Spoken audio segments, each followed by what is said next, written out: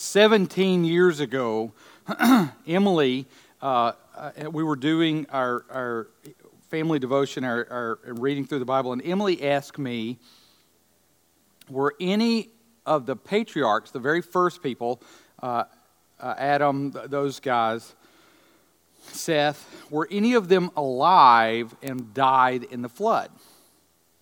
And I said, I don't know. Because, they lived for such long periods of time and their lives overlapped. And so Emily and I got a piece of graph paper down and we actually wrote, we just read the names, Adam, and we wrote each one of the names down. And then we said, okay, he lived this long and then he had a child. And so we allowed each little block on the graph paper to represent 100 years. And we graphed it out. And we learned that, in fact, that Methuselah died the year of the flood, and so there were none of the patriarchs that were alive when the flood occurred, except Noah, and he was saved. And so we enjoyed doing that so much in the fun of it that we went ahead and continued graphing out, because the Bible also says, and Noah had a son, and his name was so-and-so, and he had a son, and then there you got Shem, and we're going along and we're graphing out from the age of the beginning, which we called 0, out to when Abram was born, and I realized it was like 1993 or something. And again, this was just for the fun of it. And when it hit me that the timeline was something that was similar in time, I thought, well, I'll have some fun with this. And so I was actually teaching at a church at the time, and so I got a whiteboard, and I wanted to use this as an example of how bad theology could be written, because it clicked to me that if, and assuming, which is not an accurate assumption, that genealogies tell everybody. They don't. That's part of the reason, because they skip people. They only talk about the important people. But just assuming that the genealogies tell everyone, and if you go through, the center of human history would fall at the cross if Jesus came back in 2121. So Jesus is coming back in 2121. And then my plan had been to go, see how you can come up with really bad theology from decent ideas. And I look across the audience and people are fervently taking notes. And I realized that my example of bad theology was bad in and of itself, because people were like, yeah, Jesus is coming back in 2121. Just a few years ago, there was some fool that came out and said, Jesus is coming back on this day and this hour. And I read or listened to a thing on NPR that people were selling their homes and getting ready for Jesus to come back on that particular date. And it didn't happen because we're still here. And it's almost like we forget that Jesus said, no man knows the day or the hour, but I'll come like a thief in the night. He said that specifically. So why we have little charts and try to figure stuff out is beyond me, because Jesus said, we're not going to know. It's at that time when you least expect it is when I'm going to come back. Now, the reason why I bring that up is as I have talked about the fact that we are talking about current events, everybody that's talked to me has assumed that means I'm going to sit down and say, because this thing has happened and this thing has happened, it's showing that Jesus is going to come back any day now, and they think that what I'm saying by current events is eschatology. And so I wanted to take a little bit of time tonight to say, you know when Jesus is coming back? Any day now. Well, I know this. I don't know when he's coming back, but I know that at the end of today, we're one day closer to when he's going to come back. And that he is coming back. Amen. That there is no doubt. Peter, when he was arguing for the second coming, says, just like there was a flood, just like God's destruction was held back for a period of time, and then his grace was no more, he's coming back. And when that will happen, no man knows the day nor the hour. And I've often said that if you get overly impressed with any theologian in the past, Martin Luther, John Calvin, Jonathan Edwards, any of those guys, you really get to where you're thinking, oh man, those guys were so godly. Read their eschatology, and it will bring them back to earth. Because some of the stuff that they wrote about was absolutely stupid now that we're 400 years ahead. I mean, you have lots of people before 1940 that wrote entire books trying to explain away part of end-time prophecy because Israel could not possibly become a nation again. And so whole books are written to explain why that's not actually talking about Israel as a nation. Well, now, after 1948, we look at that and go, well, did you not trust God? And so I'm saying all that to say this. We aren't the first group of people to ever have this issue. In fact, you have a book of the Bible in 1 Thessalonians that was written specifically to address the fact, because apparently the Thessalonians were going up on a hillside and doing rapture practice and getting ready to go. And they'd quit their jobs and they were ready for Jesus to come back. And Paul tells them, he's coming back. But he's coming back like a thief in the night. And so what we're to do is to live every day knowing that Jesus could come back at any moment. But at the same time, living our lives in such a way that we reflect Christ out to the world so that it has an impact. And so, as we talk about current events, my plan had not been to say that this happens and this happens and this happens. Never, ever build your theology around what is happening in the world. It will backfire on you just about every time. Because you know what? The world, Satan is the god of this world. And so what we have to do as Christians is realize that he's coming back, but we don't know when he's coming back. And it's that way by design. It seems like as I read Paul's writing, he was absolutely convinced that Jesus was coming back in his lifetime. And if Jesus comes back before I finish speaking, or Jesus comes back in 4,000 years, he told us we wouldn't expect it. And so, I'm just laying that out there. That one's for free. So let's go to the Lord in prayer. Father God, Lord, I thank you for the way that you're working in our body. Lord, I thank you for the people that are growing in Christ's likeness. Lord, I thank you for just the way that I see these people loving each other, serving each other, doing things to help each other. Lord, I thank you for that. And I thank you that the world will know that we are your disciples by the way that we show love to each other. And God, I pray that you would give us the strength to look for your fingerprint in the news, but look for your face in the Word. Lord, I pray that your Spirit would fill this place and you would give me guidance and that you would be with this group of believers. In Jesus' name, amen. Any questions about that? I know it's a scary thing to ask questions about end-time prophecy. Yes, sir. But Jesus said out of his own, and the Scripture said, this, and this, of times and signs. Yes. But no man knoweth the hour. Or the day. You're right. But he's saying when these things happen, the clock is clicking, And the clock is clicking. Time's drawing nigh. Well, again, we know beyond a shadow of a doubt that from the time that Jesus was alive until right now, we are 2,000 years closer to when he's coming back. And a lot of those signs and stuff, if you look at, wars and rumors of wars. If you look at human history, there's never been a time when there wasn't wars and rumors of wars. But in human history, in over 2,000 years, the first real true sign, 1948, like you said, when Israel became a nation. And Jesus told us, he said that just like, and he gave the Judean equivalent of red sky night, sailor's delight, red sky morning, sailor's take warning. He says, you guys are smart enough to where you can look at the sky and tell what the weather's going to be, so watch for the signs. So I'm not saying that we're not supposed to do that. We are. And we're supposed to see that it's getting closer and closer and closer and live our lives accordingly. But at the same time, if like the Thessalonians, if I'm not living a peaceable life among my fellow man, and I'm not doing everything in my power to show the love of Christ to those kids, knowing that they're the future of this church. I mean, there are people that had this attitude that says, well, I don't know if you remember this, in 1988, a book was published, 88 Reasons Why Jesus Will Come Back in 1988. This is to my shame. But I went to Mike Davis, who was my principal, and said, what do I care what I make on my midterms? because I'm not going to college. Jesus is coming back in 1988.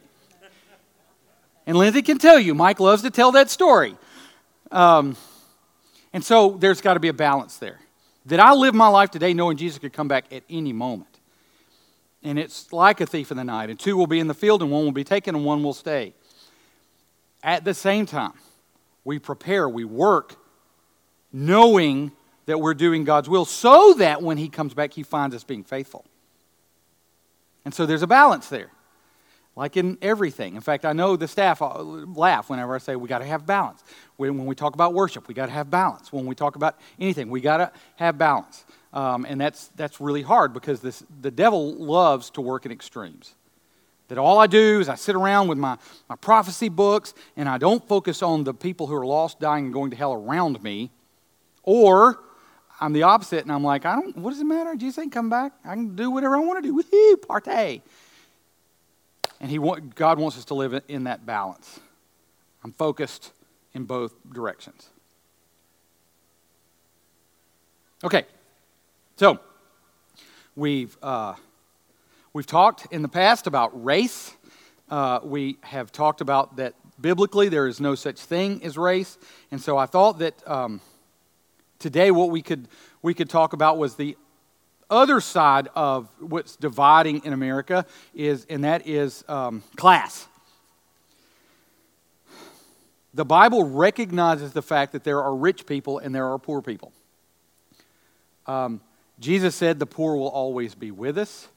You see in the New Testament people like Clopas and sellers of purple who were well off. And you have people that were in 1 Corinthians 15, which is really where you see this laid out very beautifully.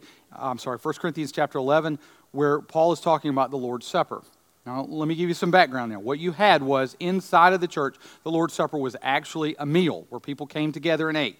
And you had slaves, people that were actually owned by other people, and you had people that were so wealthy that they were coming and having these huge feasts and getting drunk, while the people who were poor were sitting in the background not getting anything. And they were just watching on. And Paul says, do you not have homes in which to eat and drink? No, when you come together, I expect better of you. And I will say that almost, or maybe more so than race in our country, class divides. And I was having a conversation with Max today that the enemy within the walls of the church in every regard tries to divide people any way that he can. If it's this obscure theological point, he's going to try to divide. If it's about this thing, he's going to try to divide. And class is one of those ways that he divides. It's one of the ways he's dividing our country. I think of the line from that great theological song, Copperhead Row, where it says, they draft white trash first round here anyway. And I know that many of you, as you've read in the paper, and you've heard the politically correct term white privilege, that you think, because I think when I read that, what privilege? I worked 3 jobs to put myself through college at a time. What are you talking about?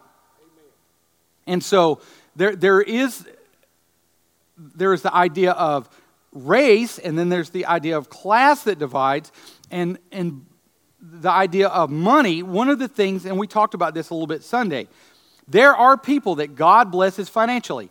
In the Old Testament, there was this idea that Abram he was the richest guy in the land, that God had blessed him and he had all these finances, and that was brought over into, that idea was brought over, but even in the Old Testament it wasn't always the case, because remember in the book of Ecclesiastes, Solomon's saying, why is it that guy who's a heathen, who doesn't love you, who doesn't know your name, is being blessed, and he has money and he has riches, and there's this guy who loves you and he has nothing? Why is that? So you read that in the Old Testament. We certainly see that in the New Testament. And so the example is given of the widow giving her mite. And the principle is this: there are people in this church, there are people in this room, that if you were to give $5 towards something, it would hurt. You would feel it. it would affect your day. And there are people in this church that could write a check for $5,000 and it wouldn't affect them. If you're one of those people, please see me after the service. I want to talk to you about some stuff. But the point of the widow's mite is she gave less than a penny, and it had an impact on her day. She was willing to give to God to the point that it hurt. So to that person who has much, what did Jesus say about those who have much? To whom much is given, much is required.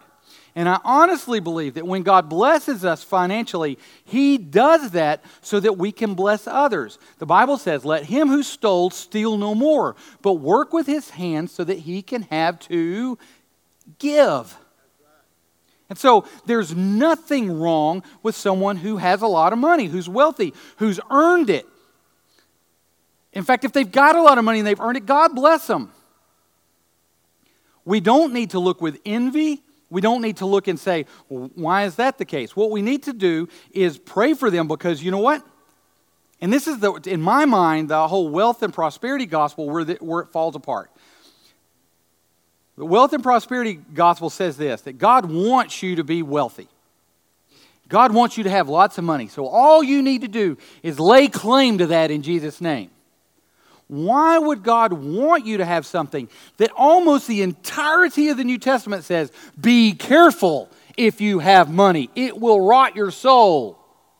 Why would God want everybody to have something that, according to the New Testament, is something to be feared? It is easier for a camel to go through the eye of the needle than for a rich man to enter into heaven, because the more stuff we have, the harder it is to let go of it. And then the other side of that is perspective. When we envy because people have more than us, it's a sliding scale. You realize that if you have a bank account and a refrigerator to keep food in and a roof over your head, you're one of the wealthiest 10% in the world. We in America are so unbelievably wealthy. I remember Mom and Dad came to Colombia and saw in Boca Chica, Colombia, which is a little bitty island, where Cartagena, which is a city that's a resort city, everybody that worked in that resort lived on this little island. And I remember walking up and down the streets in Boca Chica, and if you were under the age of probably 7 or 8, you just went naked because they didn't have money for clothes for kids. And you would see little 3-year-olds with their tummies distended from malnutrition.